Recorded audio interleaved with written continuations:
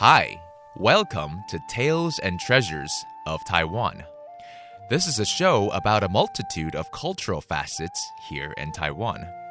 From religions to customs, festivals to tourism, performing arts to indigenous culture, and of course, the culinary goodness of Formosa.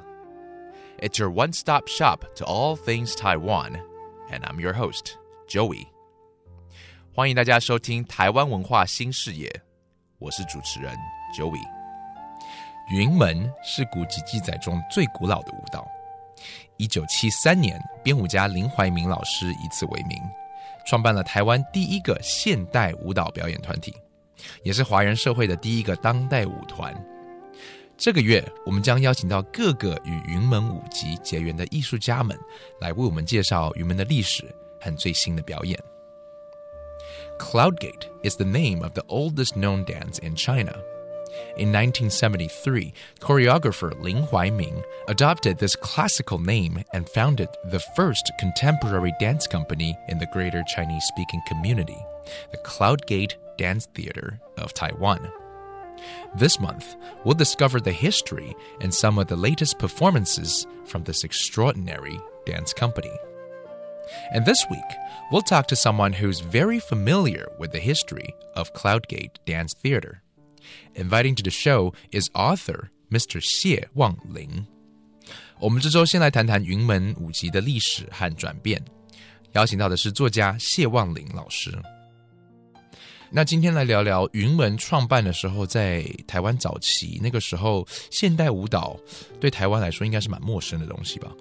应该说70年代末，其实那时候的文艺都一直在冲撞社会，就比如说那时候的小说，挑战社会，比如说有一个小说家叫王文兴写了《家变》，还甚至有很多的小说家投入了爱乡爱土这一件事情，因为再加上中美断交的关系，所以有一些台湾人想要为这块土地做一点事情，或者想要自立自强，还有很多的自觉开始萌生在文艺这一块，不管是林怀民的舞蹈也好，还有甚至在绘画上面，台湾的现代绘画上面，后来现代文学上面，其实都走在非常前面。还有民歌，摇滚啊，像披头士那一些，其实都给台湾的那个艺术界有很大的启发。大概从那边开始得到了很多的养分，慢慢的生长，后来再影响到社会，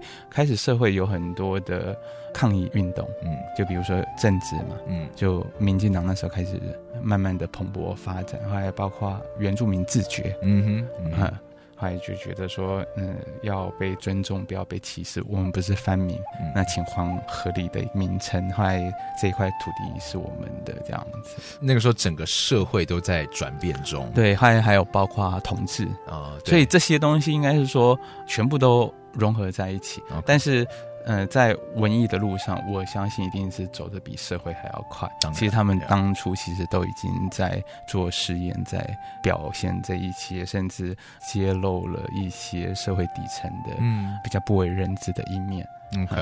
云门进入例如说90年代之后，开始有了什么些转变吗？应该说云门到了80年代末的时候，其实反而被这个社会打败，这个意志有点消沉，是不是？应该也不是，就是说80-90年代可能台湾经济那时候正在起飞的时候，很多人都在疯股市，到了大概80年代末的时候，整个社会的那个专注度好像就变得不一样。当初可能大家还有一心为文艺，社会还有某一种，比如说他第一场表演的时候就卖了3000多张票这样子，后来可能到了最后面的时候，其实就是会有庞大的债务的问题，所以林老师就不免会质疑，就是说那他在做这些文化传承的事情到底是为了什么。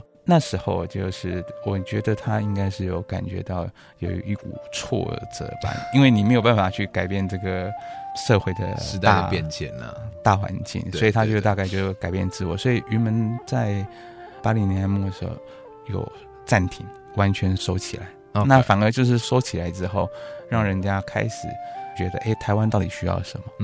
他们停了3年之后，当林怀民老师再回来重整云门的时候，那又是一番绝对不同的风景。有时候可能你的消失跟你的存在是同样重要的，对不对？那当然，对，进入90年代之后，台湾人就是忙着赚钱嘛。对，那全世界其实那个时候都在忙着赚钱嘛。云门2大概是诞生在那个时候，就是在那个时候，就是那3年的时候，大家都去外面学习了。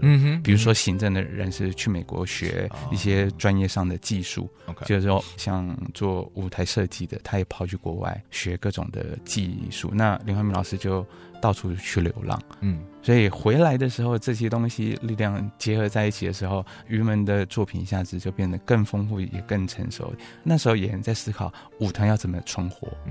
好，他们去国外表演，用国外赚到的钱来维生，但是他们还是有一种希望，就是说回到台湾来，可以扎根在自己的土地上。他还是最终希望表演艺术并不是在国家戏剧院的殿堂，而是更亲民的。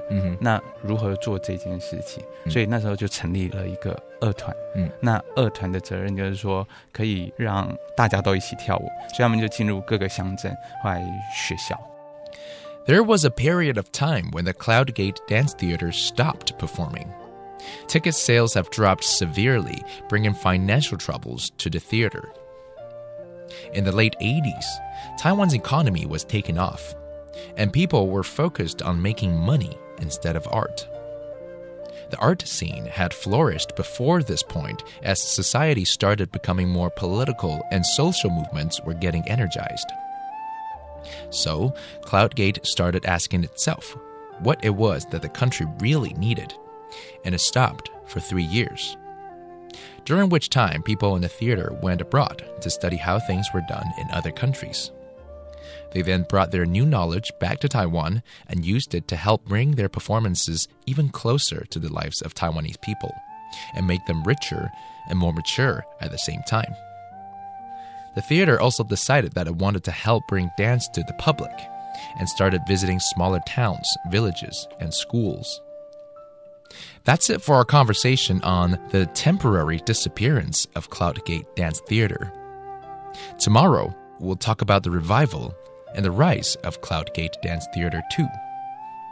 This is another Tales and Treasures of Taiwan. I'm Joey. Have a good night.